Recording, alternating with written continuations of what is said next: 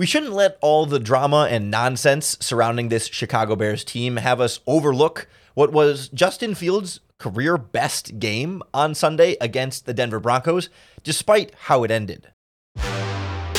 You are Locked On Bears, your daily Chicago Bears podcast. Part of the Locked On Podcast Network, your team every day.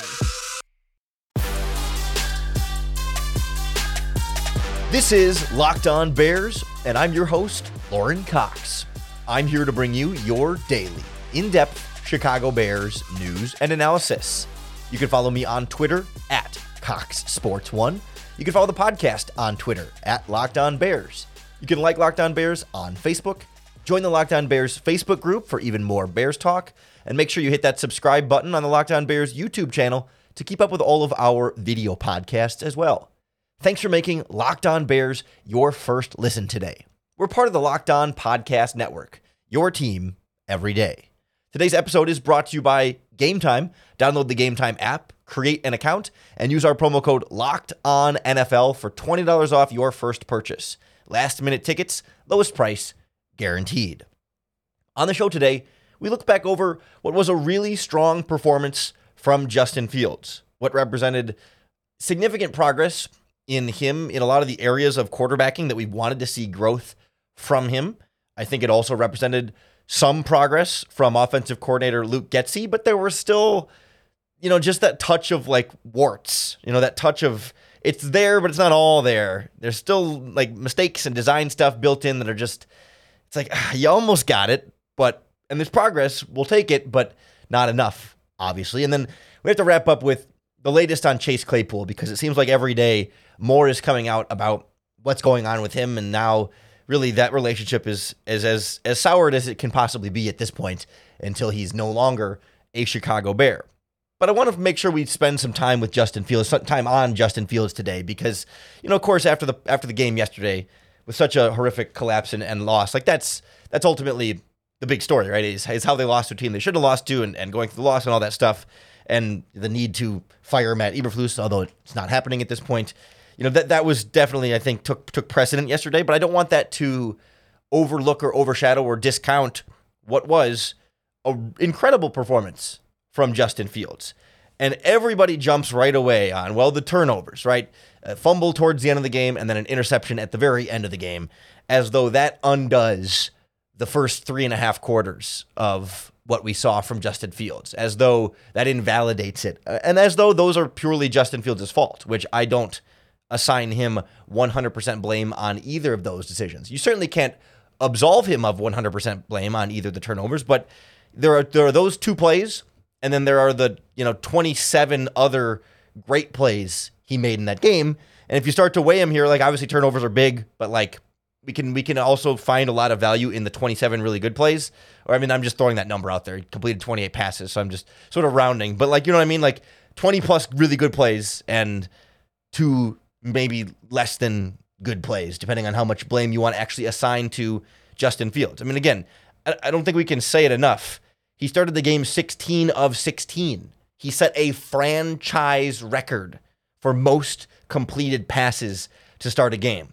And these were not all just, easy checkdowns and screen passes and underneath routes. Like he was firing the ball downfield. He was hitting open receivers. He was hitting not open receivers. He was hitting tight windows.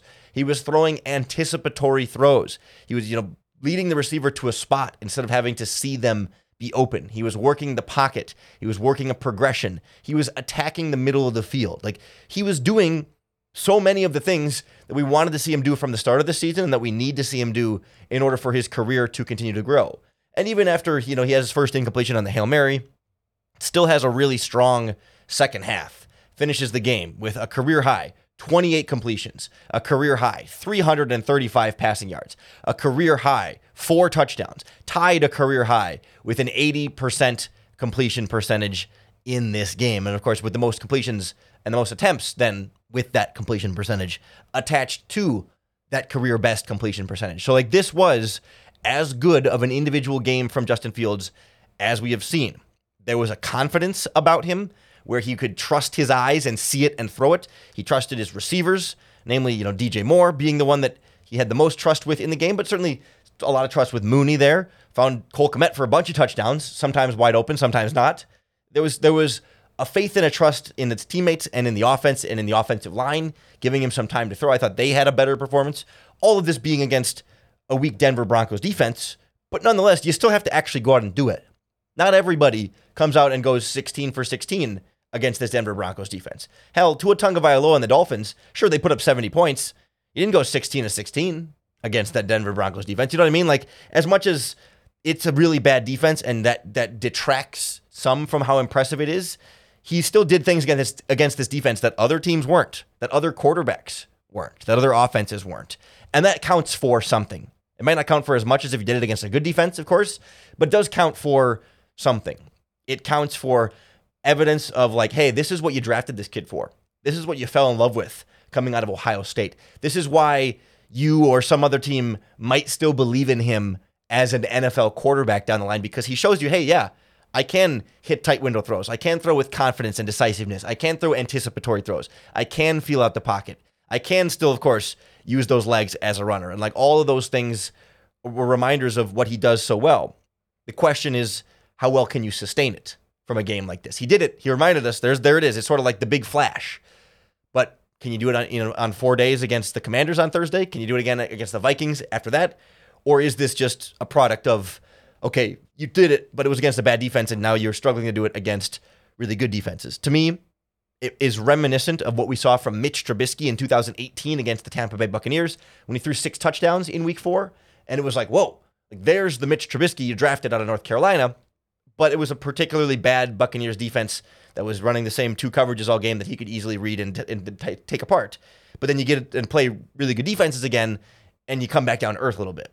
I'm anticipating that for Justin Fields, but that doesn't mean this isn't any less impressive for me. And I do want to get into the interception and the fumble a little bit, but I also want to get into Luke Getsy as a play caller, certainly playing a role in this game, like him being able to operate an offense a little bit better for Fields. And then there were still some areas where it wasn't quite better for Fields. So we'll kind of take a look at the turnovers that I don't think were as bad as people make them out to be, and the offensive progress, which is there, but not all the way there, next on Locked On Bears.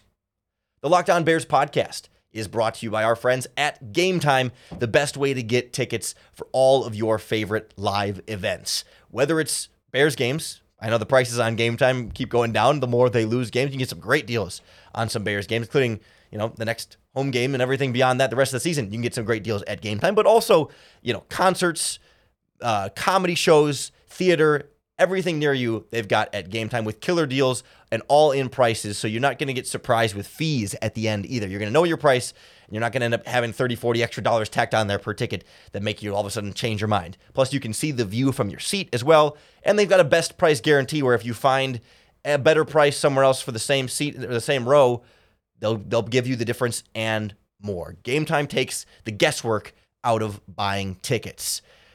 Download the Game Time app, create an account, and use our promo code LOCKEDONNFL for $20 off your first purchase. Terms apply. Again, create an account and redeem our promo code LOCKEDONNFL for $20 off. Download Game Time today. Last minute tickets, lowest price, guaranteed.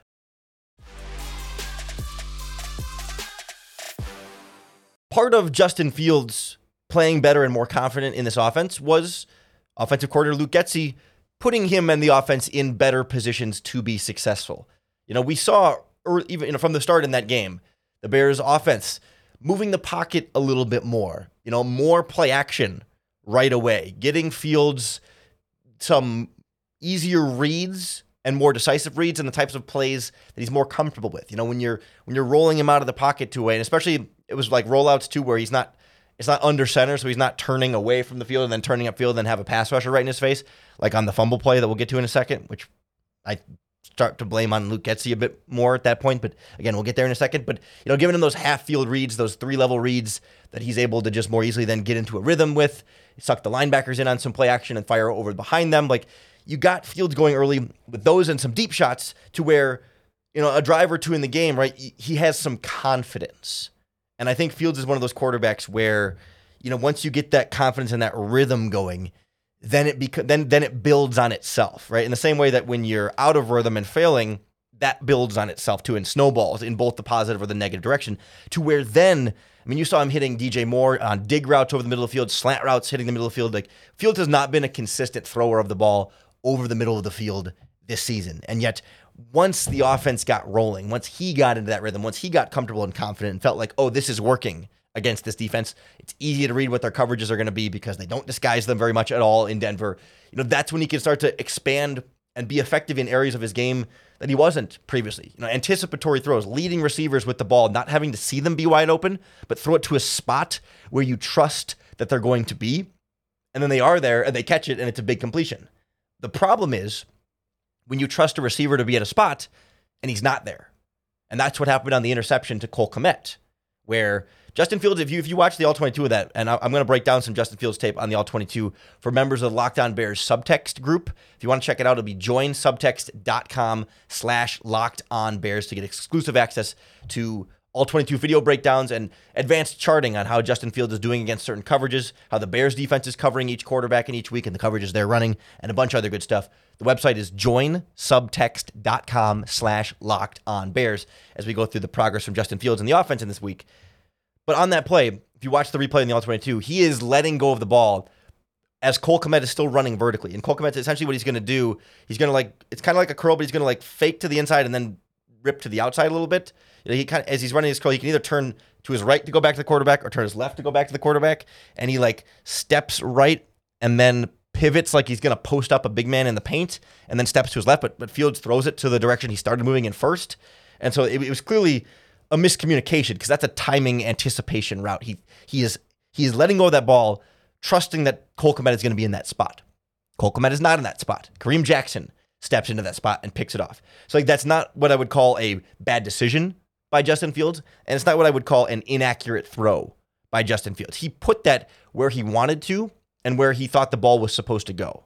He put that where Cole Kmet was supposed to be. He was not. It was a miscommunication between two players. It's not something that I look at as being, a bad move by Fields. That one's not on Fields in the traditional sense of it being a mistake he's going to keep making over and over again. The fumble. It's a play action rollout, a naked rollout where unblocked guy is coming off the line of scrimmage. And again, it's we talked about this in the podcast. We want more rollouts for Fields, but you have to have smart rollouts.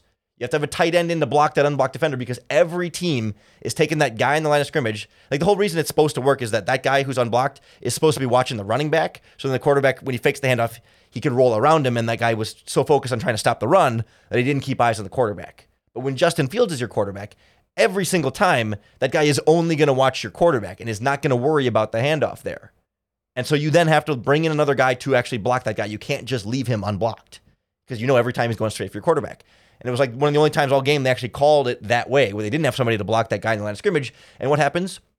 Justin Fields is hit immediately as he turns. If you look at the timing of that, it wasn't like he had time to throw it away. He tried to, and that's what you can fault Justin Fields for, is probably should have just taken the sack there, but it's a critical moment in the game. He didn't want to take a sack. He wanted to just try and throw it away. We want Justin Fields to throw it away. We've been asking Justin Fields to throw it away more. So it's hard for me to get mad at him for fumbling when he's trying to throw it away, and the play design left him out to dry. He had nothing. He had no chance of success in that play. The best case scenario was being sacked for a 12-yard loss. And if you're designing a play where the best case scenario is being sacked for a 12-yard loss, I don't know, I'm not going to kill the quarterback too bad when he tries to do something with it and ends up fumbling it. Yes, it's bad. PFF downgrades him on that play. I'd downgrade him on the play, sure.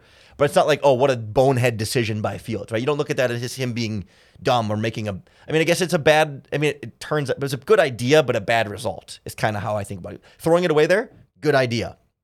Not necessarily having a good idea of how much time he had to throw it away there, but he had the right intentions, and you would want him to do that just earlier. So that's why that's a little bit messy. And that's where, again, we're seeing progress from Getsy, right? Got him into a rhythm early, got him into plays he was comfortable with. But then you have stuff like that. Or that, there was a quarterback running play there where it was the first time we've seen the design where it's snapped to Fields and he's just going to take off to the left. And they pulled linemen from the backside of the play. They didn't have anybody to block the defensive end on the front side. It was just it was so poorly designed. The left tackle is supposed to block down, but you need to have somebody there if the defensive end is going to be outside the tackle there. Somebody's got to block him, and you can't expect your guard and tackle from the backside to get there and block him. So it's even on the design quarterback runs that we've been asking for, the design that we got was poorly designed. It wasn't even just poorly executed. Fields was met in the backfield for a tackle for loss because they designed it and didn't have anybody there to block the player who was first to Fields. Like it just wasn't the actual structure of the play call as drawn by your offensive coordinator was insufficient for the play to be successful. And that's where it's like, all right, Luke, we're getting there, right? We're making progress. We got Fields going 16-16, but you can't roll him out into an unblocked player, and you can't have a designed quarterback run into an unblocked player. You can't draw in a play that leaves unblocked players heading straight for your quarterback. Like that's the frustration, right? That's where we're stuck here, where it's progress. We're getting there, maybe career best game for Fields, but then offensive coordinator not quite all the way there. That's where it's frustrating. That's where we're still a little bit disoriented or a little bit frustrated and a little bit, unconfident that all of a sudden things are going to sustain from here and turn around because there's still mess to clean up. The latest mess being Chase Claypool. His time as a Chicago Bear is almost done. Maybe even by the time you listen to this podcast on Tuesday, maybe it'll already be done because it feels like that's how quickly we're moving to a separation between the highly regarded traded for wide receiver and the team he no longer wants to be a part of and the team that no longer really wants him to be a part of it. So we'll get the latest on the Chase Claypool saga and what could happen from here next on Locked On Bears. The Locked On Bears podcast is brought to you by our friends at FanDuel Sportsbook, America's #1 sportsbook. And right now is a great time to get in on FanDuel if you haven't before, because new customers that play with FanDuel will get a $200 bonus bet added to their account, guaranteed. All you have to do is place a $5 bet on anything. Bet a $5 bet on what's going to happen in this next Bears game against the Commanders on Thursday Night Football, for example. Right now, the odds are Bears are 7-point underdogs on the road. The money line is Bears plus 260. The over-under set at just 44.5 points. You place a $5 bet on that or anything, FanDuel is going to add $200 to your account. Whether you win or lose that bet, you're getting an extra $200 in bonus bets just for signing up with our promo code Locked On. It's no better time than this. Get in on the action with FanDuel. Again, our website is FanDuel.com/LockedOn and kick off the NFL season. FanDuel.com/LockedOn. FanDuel, official partner of the NFL.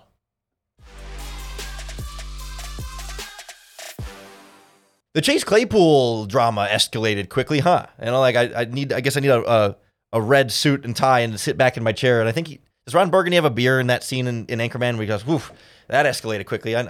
My familiarity with, I've seen the meme 1,000 times on Twitter, but I guess I don't retain the finer details of what color suit he's wearing. But regardless, I need to recreate that here because that escalated quickly. The Chase Claypool situation, we went from week one bad effort and apologized to his team to, boy, all of a sudden he's calling out his coaches to, all right, he's inactive, to now he was asked to stay home, to now he's away from the team indefinitely and will be cut or traded. That's really the short summary of where we got to, because that's it. Chase Claypool, inactive. Matt Eberflus clarified after the game. We talked about this a little bit on yesterday's podcast, but I want to check in again today because there was more from Matt Eberflus and it seems to be more direction here and just more of a mess. This is just a mess, and it's an absolute... I think it looks the worst for Ryan Poles at this point, who's eating a massive L on the Claypool trade. But I think, first of all, we can remind ourselves that it was reported credibly last year, I believe it was ESPN's Josina Anderson, reported that the Green Bay Packers offered the Pittsburgh Steelers a second-round pick for Chase Claypool. And then the Steelers essentially came back to the Bears and said, hey, they're offering us their second-round pick. Will you offer us your second-round pick? Not the Ravens' second-round pick, your second-round pick. And Ryan Poles maybe feeling a little desperate to try and land some kind of wide receiver because he was looking ahead at the free agent class this offseason, which was terrible. Correctly, he predicted that it would be terrible. He didn't know that he would have had the opportunity to trade for DJ Moore with the #1 overall pick. Didn't know what his options would be to get a wide receiver this offseason. So he said, well, bird in the hand, this is an opportunity to get a guy who has #1 receiver skills. Let's go get Chase Claypool and outbid a division rival for him. That's what he did. And I think at the time, everyone felt like it was a little bit of an overpay. Sure, they gave up a lot to get him. We were maybe cautiously optimistic that they could they could sort of rebuild him, fix him, get more bang for their buck than the Steelers had gotten with him up to that point. And also, a lot of Bears fans were rubbing it in Packers fans' face. Ha ha ha. We got the guy you wanted. We're going to keep you from having better receivers for, at the time, Aaron Rodgers. We're going to keep you from having success this season. Like, it was not like everyone was mad at the move at the time. Everyone thought the Bears paid too much. Sure. We probably all would have thought the Packers paid too much had the Packers ended up getting him instead. But now, less than 12 months later, his time with the Chicago Bears is all but done. Matt Eberflus had a press conference Monday, got a barrage of Chase Claypool questions. Here's a kind of a taste. And to me, this was just like, I was almost sad. Like, this is just kind of sad. I almost feel bad for Matt Eberflus because he's got nothing. What can he say about Chase Claypool in this situation? Is the plan to keep Chase Claypool away from the team until you trade or waive him? Yeah, right now we're just having him stay, not be in the building this week. And then again, Ryan does all the trades and transactions, and we'll decide that as we go forward. Why keep him away? Why keep him away from the team right now? What is the rationale behind that? Yeah, we just feel that's the best for the team. Why? Yeah, it's just like we said. For in the building, we feel that's best for the team. And really, it comes down to this. When you're evaluating players, right? In meetings, in practice, right, and in walkthroughs. All those things, it's important that you evaluate the entire body of work, right? And we just feel that right now Chase is going to be out of the building is best for our football team. There's almost no scenario where a team would do this unless that player was done with that team. Is that the case with Chase, that he's not going to play for the Bears again? Well, he's not going to be in the building this week, so he's not playing this week.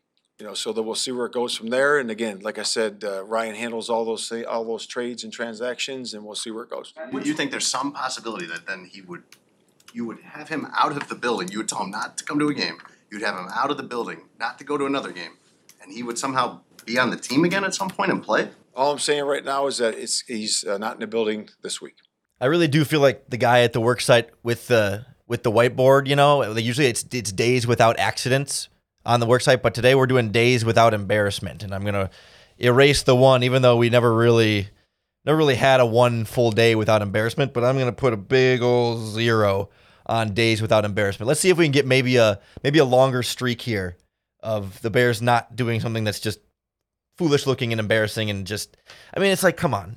Okay, we're asking Chase Claypool to be away from the team, but he wouldn't really give answers as to why or what the reaction was. But of course, like as the press conference goes on, He doesn't really give answers, but he basically said, here at the Chicago Bears, we have a standard where everybody needs to be on time for meetings. Everybody needs to have a positive attitude. Everybody needs to be a team player. And he listed all these like positive traits, sort of implying that Chase Claypool wasn't doing those things. He didn't say outright that he wasn't doing those things, but implied that there's something going on here behind the scenes besides just what we're seeing on the field on Sundays, but also things that we're seeing behind the scenes in practice. And Cole Kmet said later in the day, like, you got to be a man, and you got to be mature, and you got to have your emotions in check, and you got to be, level-headed, and all sort of implying that Claypool wasn't doing that stuff either. And so the Bears made him inactive on Sunday, told him to stay home, don't be on the sideline. Then on Sunday, Matt Eberflus said he'd be back on Monday. Then on Monday, Eberflus says Claypool won't be back, not this week. Bears are keeping him away from the team for the entire week and the Washington Commanders game. That's as far as Eberflus will say, other than Ryan Poles handles all the other stuff. That means, hey, Chase Claypool will not be back with this team. Either we'll trade him or we will cut him. For some reason, he kept leaving open the possibility of maybe he could come back somehow, but as even the question asker there, Jason Leisure, was like, that's never happened. Like, players aren't asked to stay away from the team, and then all of a sudden everybody, kisses and makes up and sings Kumbaya or whatever. Like, that's not going to happen. So it's a matter of, can the Bears get some team to send them a late round draft pick for Chase Claypool, or will they just have to cut him outright? Part of the challenge here, he's got a decent salary on the end of his contract. Not a ton, right? But like enough that if a team is really short on cap space, it becomes a little bit tricky to fit him in for another team. I believe, it being the end of his rookie contract, it's a just under $3 million cap hit this season. I don't know if there's a way for the Bears to eat some of that. I'm not a salary cap expert. I don't know if the Bears could trade him and then just agree to keep that salary and still get a better draft pick for him. That would seem like the best possibility if that's within the rules. I'm not sure how that works with guarantees and a rookie contract and how that's all been paid out. But to me, like, they should be able to get something for him. Like, I know it's easy to say, why would anybody give anything for Chase Claypool? He's clearly like malcontent and not showing anything that gets a team excited to trade for him. A couple ideas here. One, the Patriots got a 7th round pick for N'Keal Harry from the Bears, but I mean, you know what I mean? Like, worse wide receivers have been traded and not had to be outright released. So there's a precedent here that he does have some talent, and some team can get even the latest of late round picks for him. The idea being then part 2 of the argument here is that if you have more than one team interested in him, then there's leverage, right? That's all it takes is 2 teams that like Chase Claypool, because one team might say, oh, we'll just wait for him to be waived. But then if there's another team that says, oh, we'll just wait for him to be waived, you can go to that first team and say, hey, Kansas City Chiefs said they're also waiting for him to be waived, and they'll be ahead of you in the waiver order, or whatever it might be. You know, that's probably not a good example because the Chiefs will be at the bottom of the order. But, you know, if you have 2 teams that say, oh, there's another team that's interested in him, why risk trying to get him on waivers when you could give us a 6th round pick, a 7th round pick? Anything is better than nothing. You know what I mean? And there's no rush. The trade deadline's at the end of the month, October 31st. So I think Chase Claypool remains a Bear until then, unless he gets traded. And then at the deadline, if he's not traded, he's cut. But he's already listed on Monday's injury report as out with injury designation other, which is not something I've ever seen before from the Bears or in any NFL team. So it's a mess. That's why I said days without embarrassment. We're down to 0. Let's hope tomorrow can be day 1 of days without embarrassment for the Chicago Bears team. It's been a rough stretch here. Short week turnaround for the Washington Commanders, but we'll have you ready for that game. We'll do our crossover Thursday with David Harrison from Locked On Commanders. So that's coming up Thursday morning on the podcast. Tomorrow, I want to talk about Ryan Poles and where he fits in all this Bears mess right now, what blame he deserves, certainly for the Claypool stuff, but other stuff, I don't know. That one's a tricky conversation. That's why I want to have it here on the podcast tomorrow. So make sure you hit that subscribe button on YouTube or wherever you listen to podcasts, because that's going to be the best way to keep up with all of our daily, in-depth Chicago Bears news and analysis. Really appreciate you making us your first listen today and hopefully every single day. It's our everydayers that really drive the Locked On Bears podcast. We love everybody that tunes in every day, people that leave comments on the Locked On Bears YouTube video, join the conversation in the Locked On Bears Facebook group. Like, got some regulars around here that start to become, you know, familiar, at least usernames, if not familiar faces as well. Same thing in the Locked On Bears subtext group as well. People we've been texting with every single game day. We love all of you. I mean, I do this for you. I don't sit here and talk to myself just for me. You know, I'm not I talk to myself all day. This is the half hour I actually talk to myself where other people will listen to it. So I appreciate you tuning in. And even as the Bears are doing bad, we'll still make sure we find an opportunity for you to bear down.